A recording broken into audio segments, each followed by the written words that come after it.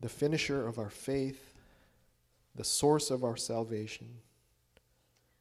We humbly come to you this morning in this amazing and strange times. We ask for your presence, dear Lord, to be in every house and in every mind and in every heart who are listening right now. The nation and the world, dear Father, is in fear. And you know you have promised us that you will be with us. You are our fortress and our strength. Amen. And say to us, you shall not be afraid because I am with you. Dear Father, as we cope with the crisis that we have currently, we just ask that you make your Holy Spirit be particularly felt, especially in our elderly, in our grandpas and grandmas, our parents, brothers and sisters. Be with each and every one of them and take this fear away. We pray, dear Father, for our community in Modesto. We pray for our conference. We pray for our nation as a whole. We pray that you will give our leaders the foresight, the insight, the knowledge, and the wisdom in fighting this crisis that befall us. We pray for all those families and all our friends and our loved ones who have losses, and we know that there will be many more. We ask for the Holy Spirit to comfort them.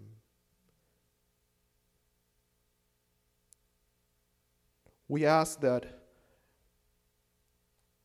as we go and look to the future, dear God, give us the wisdom and the knowledge through the words in the Bible that we know that you are in control and that we know that your Son, Jesus Christ, is coming to this world soon. Help us, strengthen us, preserve us, sustain us, till we see the King of Kings in the clouds of heaven. And we are waiting anxiously for that day. We pray all these things in Jesus' name. Amen.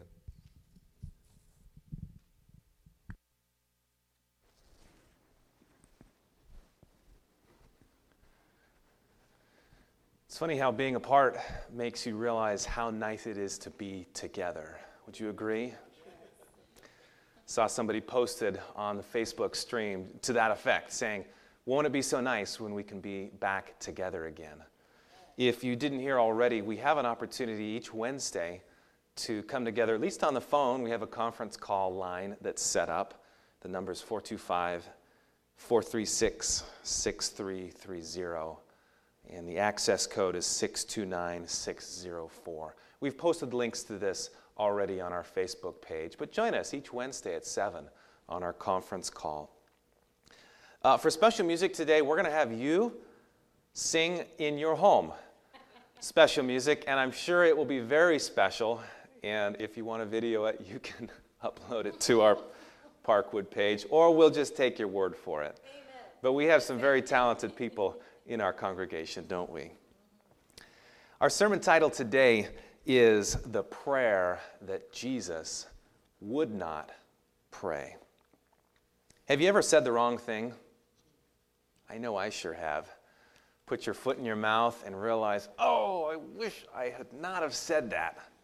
One time I was helping with a project for some needy families, and there was a young lady and a young boy, and I said to her, oh, is this your brother? And she said, no, that's my son. Ooh, I wished I hadn't have said that. Shouldn't have said those kinds of things. I learned growing up that you don't ask a lady how old she is. You also don't ask her how much she weighs. That's just something you don't ask somebody, generally speaking. What are some other things that you generally shouldn't ask? You feel free to comment. I'm sure there are many things that we could comment on. I've also learned you should never assume somebody's pregnant, because if they aren't pregnant and they've just gained some weight, it's really, really bad. So unless you're already at their their baby shower, or there's a baby coming out of them, you just don't ask. That's what I learned. So there are many things in life that we shouldn't ask, that we shouldn't say. But there was a prayer that Jesus wouldn't pray. And it wasn't because it was inappropriate to pray it, or that it would be offensive and hurt people's feelings if he prayed this prayer. It's just that he knew there were really good reasons not to pray that prayer, not to ask God to do a certain thing. Now, some of you are probably thinking that I'm referring to a prayer on the cross, to take him off the cross, or maybe a prayer in the Garden of Gethsemane. But I'm actually not referring to either of those places.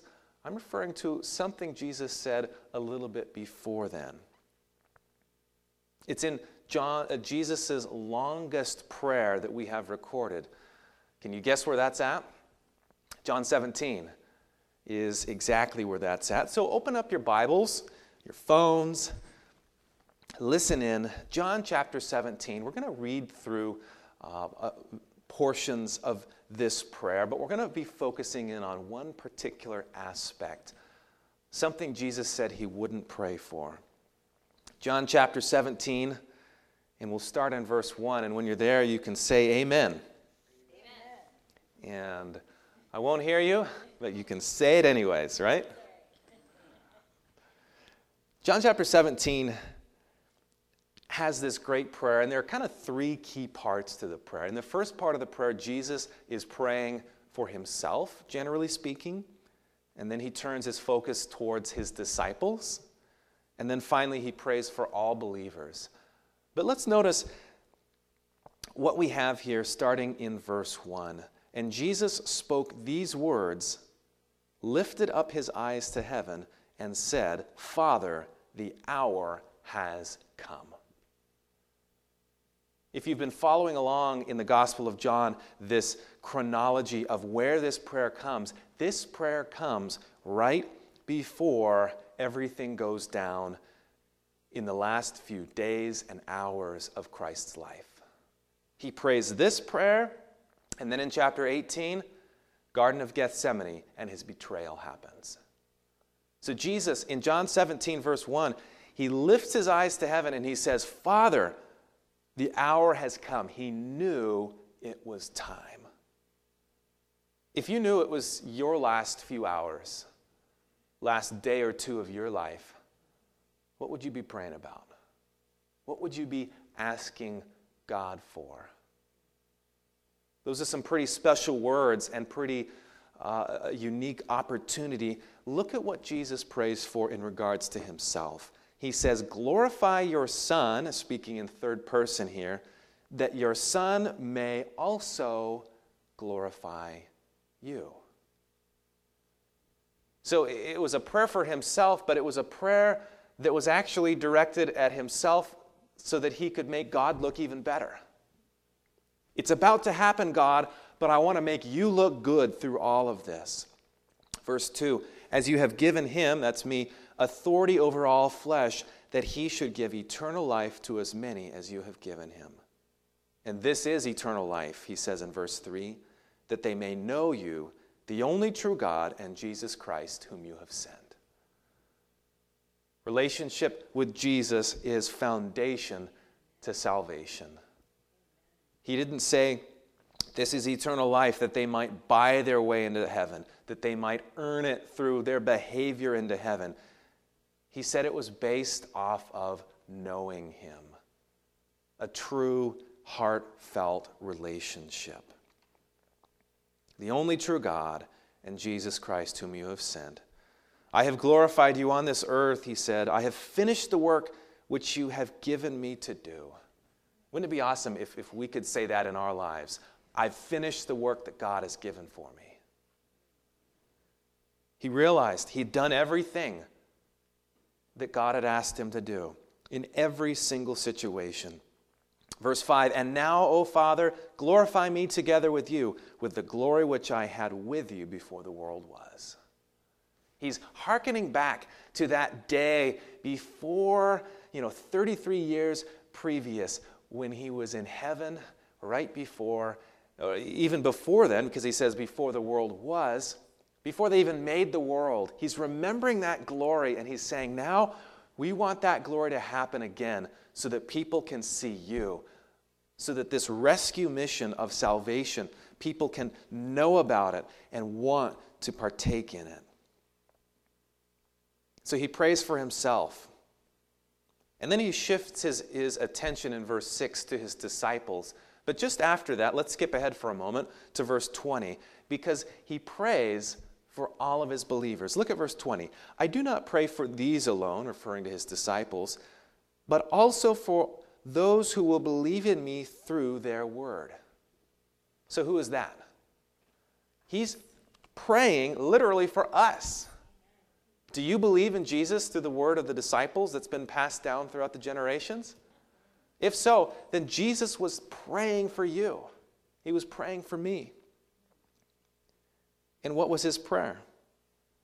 Verse 21, that they may be as one, as you, Father, are in me and I in you, that they may also be one in us, that the world may believe that you sent me. He prayed for unity for us in these last days and throughout all the days. And it's interesting that unity is something that is more difficult to achieve right now, at least as far as being physically proximate, close to one another, but not too close. But we can still be united even though we're separated, even though some of you are streaming this from California or Washington or wherever you may be watching from. We can be united together in one purpose and in one Savior.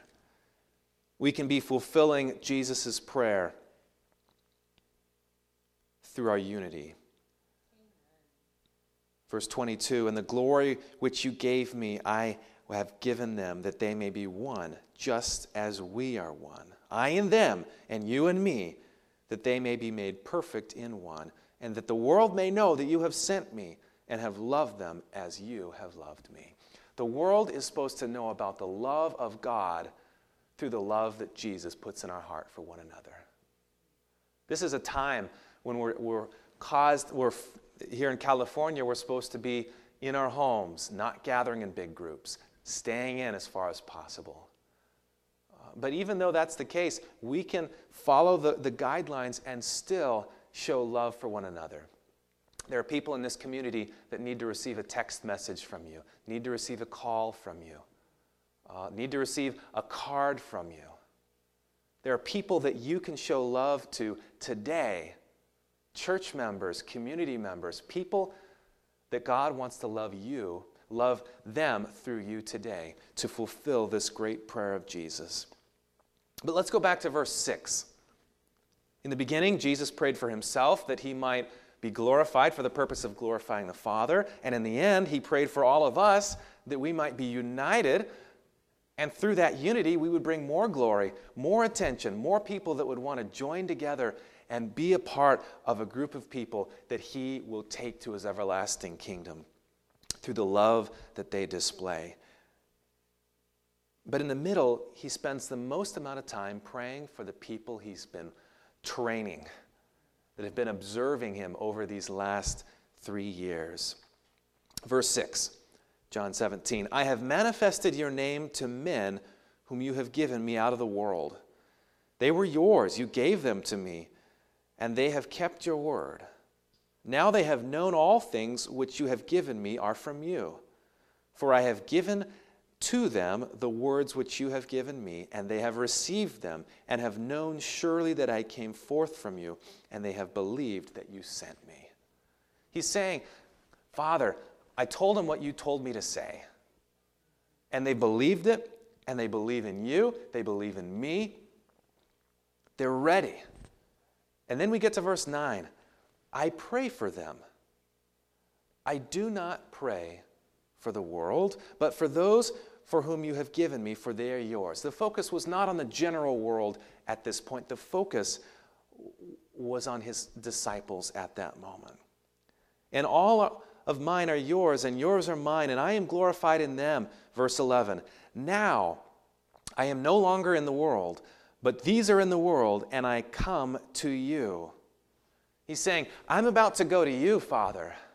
I've got to go through the cross, but I'm starting to leave this world here. I can feel it. But these guys, they're going to be left behind. So he says, Holy Father, keep through your name those whom you have given me, that they may be one as we are. I'm about to leave. But Father, please help these guys, this ragtag group of disciples that I have gathered together. Help them be united. He knew how easily they could be divided. Walking down the road one day, he comes up to them and says, hey guys, what were you discussing earlier along the path? They were a little embarrassed because they were discussing who was going to be the greatest. He knows what it's like when the mother of James and John came and asked him, would you please let my son sit on the left and right of you in the kingdom? And the disciples were just mad. I can't believe this lady. What is she asking? So Jesus knew the importance of praying that his disciples would stay united, unified. Verse 12, while I was with them in the world, I kept them in your name. Those whom you gave me I kept, and none of them is lost except for the son of perdition, that the scripture might be fulfilled. He knew that Judas was going to betray him. And it wasn't that Judas had no choice, but he knew that that was the free choice that Judas was going to make. Verse 13, but now I come to you, and these things I speak in the world, that they might have my joy fulfilled in themselves. I have given them your word, and the world has hated them because they are not of the world, just as I am not of the world. And now the prayer that Jesus refused to pray in verse 15. I do not pray that you should take them out of the world. Now that's an interesting thing to say. Jesus knows what heaven is like. Jesus knows that heaven is far better than anything in this world, the world that he made. He knows what the angel chorus sings like. He knows what the light and the beauties and the glory of heaven is like. He knows he's about to go up to heaven. And he knows if he wanted to, he could say, God, I got some guys, some people I want you to bring with me. Because in another place in the Gospels, it tells us when Christ was resurrected, the graves opened up and people throughout the centuries who had died, faithful saints, rose up out of those graves. And as we talked about last week, some of those, all of those probably were able to ascend with Jesus to heaven. And many people believe perhaps they became the 24 elders that praise God around the throne. So Jesus, it wouldn't have been that hard. He could have said, God, I want you to take these guys. They're special to me. All of them except for one will be faithful to me and gets it. But instead he said, I do not pray that you should take them out of the world.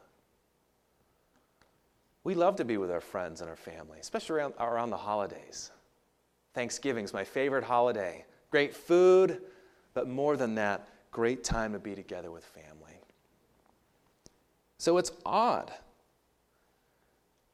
that Jesus said, I'm not going to even ask for that.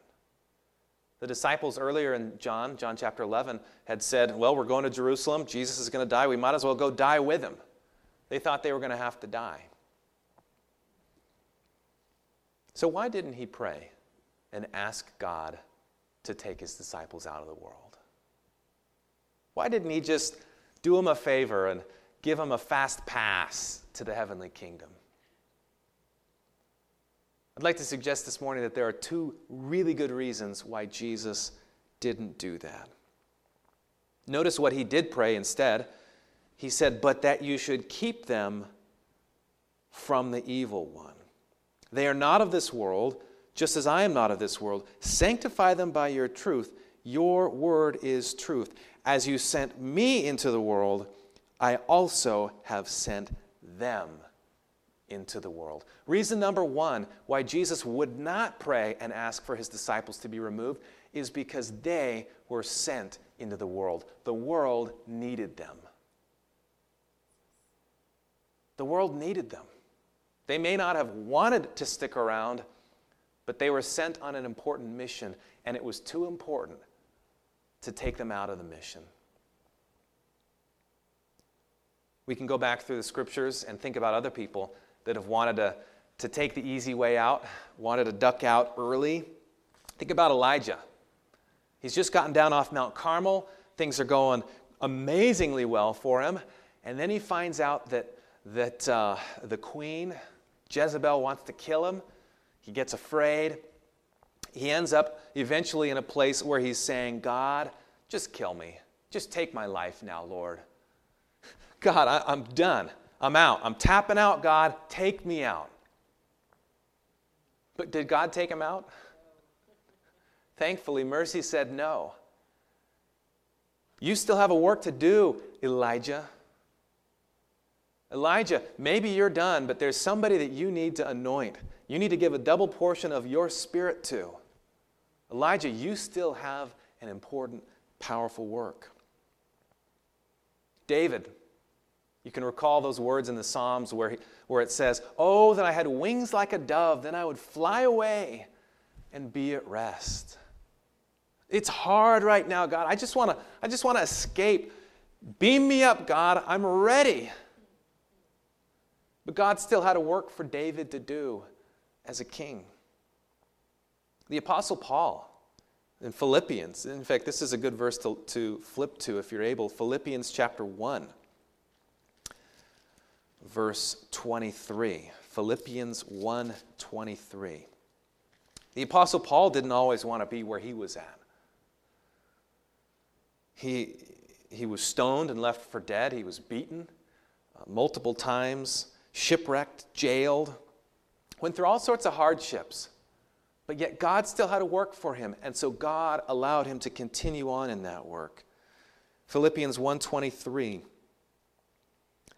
Backing it up, though, to verse 21, he says, "For me to live is Christ, and to die is gain." He realized if I die, it's gain because the next thing I'll know, the next moment that I'll perceive is seeing Christ coming to resurrect me, giving me that new body, and I'll be with him. To live is Christ, but to die is gain. But if I live on in the flesh, verse 22, this will mean fruit from my labor. In other words, there are going to be more souls who will be saved if I keep staying alive. Yet, what shall I choose? I cannot tell. Verse 23, "For I am hard pressed between the two, having a desire to depart and be with Christ, which is far better. Nevertheless," he says, "to remain in the flesh is more needful for you. And being confident of this, that I shall remain and continue with you all for your progress and joy in the faith, that your rejoicing for me may be more abundant in Jesus Christ by my coming to you again." Paul said, I'd rather just tap out and go to be with God in my next waking moment at the resurrection. But he said, I'd better not, because it's good for you guys if I stick around. So Jesus, back in John 17, he says, I'm not going to pray that you take my followers out of this world. Why? Reason number one, he had a work for them to do. The world still needed them. Think about it. If there were no apostles to spread the good news of Jesus, if they were all gone, probably we'd never even heard about Jesus. We wouldn't know the good news of salvation. If there weren't the people who helped tell you and your family and your grandparents about Jesus and the hope and salvation of him, you wouldn't know possibly either. Jesus says, no, they have a work to do. And because that work was done, we now know what we know. So what's the second reason? I said there were two reasons. Reason number one, the world still needed him. So God said, I'm going to keep you around. I need you here. Reason number two is that they needed the world. Now, what do I mean by that? They didn't need the sinful pleasures of the world, but they needed the experience of trials in the world that was going to form and mold their characters even more. Flip over to Romans chapter 5, not too far away from the Gospel of John. Romans 5, verses 3 through 4. Romans 5, verses 3 through 4. Are you there? It says, and not only that, but we also glory in tribulations. Wait, what? We glory in COVID-19? Knowing that tribulation produces perseverance. And perseverance, character. And character, hope.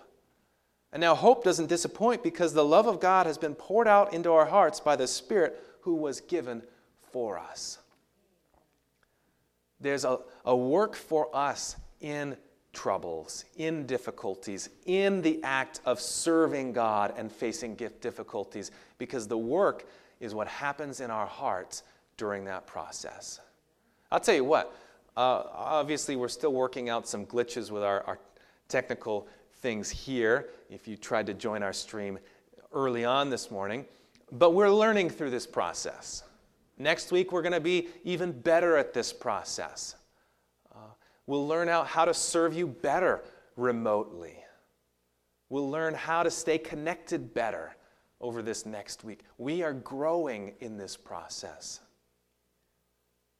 Sometimes God doesn't remove us from trials because there's something important in the trial for us to learn.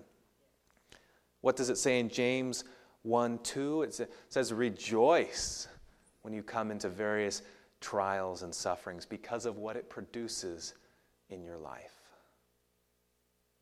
Jesus, looking into the future, knew that if he plucked his disciples from the earth, number one, the earth wouldn't know about him, wouldn't know the good news. But number two, his disciples wouldn't have the opportunity to have their characters be continually molded through those sufferings, through those difficulties.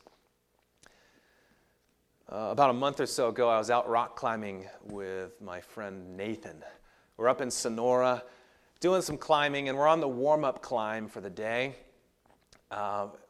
Warm-up climb because you need to get warmed up, and it was very cold. In fact, we had hand warmers in our chalk bag because it was maybe in the 30s, upper 30s at the time. So your hands are cold, you're trying to grip the rock, but your fingers are going numb. And I'm on the warm-up climb, but I'm just a couple of moves from the top. I'm leading, which means I have the rope tied to me, and I'm attaching it to the bolt as I go up. And I'm at the very last couple moves. All I need to do is get my left hand here and my right hand, big pull up to here. I'm on what they call the clip jug, which means you're about to clip the anchors, and it's a big hole. It's like a jug. Grab onto that. And I'm just below that. But instead of getting my left hand here, I get my right hand here. And then I realize, oh no, I can't make this move. This is a problem. And my fingers are getting numb, and I'm tired, and I'm scared. And so I say, take, which means I'm going to retreat to the last bolt, and I'll let you pull the rope tight so I can rest. And I heard something from below. He said, no, you can do it. I'm not going to take. He said, you need to take a fall before I take. And I'm like, oh no. And so I muster my courage, and I finally get my left hand here, and then I get my right hand up here, and I can hang on to it, and I get clipped through the anchors, and then I relax and I rest.